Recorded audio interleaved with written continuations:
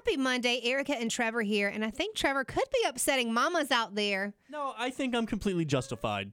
So what happened? What happened was... What had happened was I was at the movies over the weekend. Okay. And we went to see The Little Mermaid. Okay. Which was great. It was great, by the way. It's awesome. Were you like the only people there without kids? The only adults? No, actually, no. Okay. It's all the 90s kids are going to check it out. It was my favorite movie growing up, so even if my kids didn't go, I also would have went solo. Yeah. Well, I have never seen like a newborn baby, like under 2 months old, at the movies before. I just thought that was an interesting choice.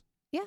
I think, well, so as a mama who takes my kids everywhere for the most part when it's allowed, I don't think a newborn baby is a big deal because typically they're quiet and sleeping, or either they're snuggled on mama's boobie. He wasn't that quiet.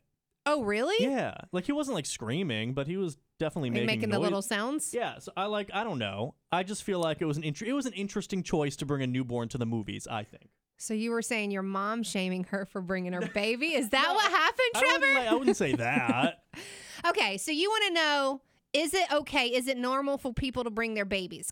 To the movies. Like, as a mama, I've got a 4 and a 7-year-old, and I would not bring them to an adult movie, obviously. I would never do that. And even during The Little Mermaid, my daughter was squirming a lot because she's 4. My 7-year-old was fine, but the 4-year-old, I had to walk out a couple of times because I was like, shh, be quiet. So but you took them out and you took care of it and you brought them back. But a new baby, like I could look over at the mom and see if she's got other kids. I'm like, I feel you, girl. She's doing the best she can. And usually the smaller babies just sleep through everything anyway. I don't know. Am I the a-hole?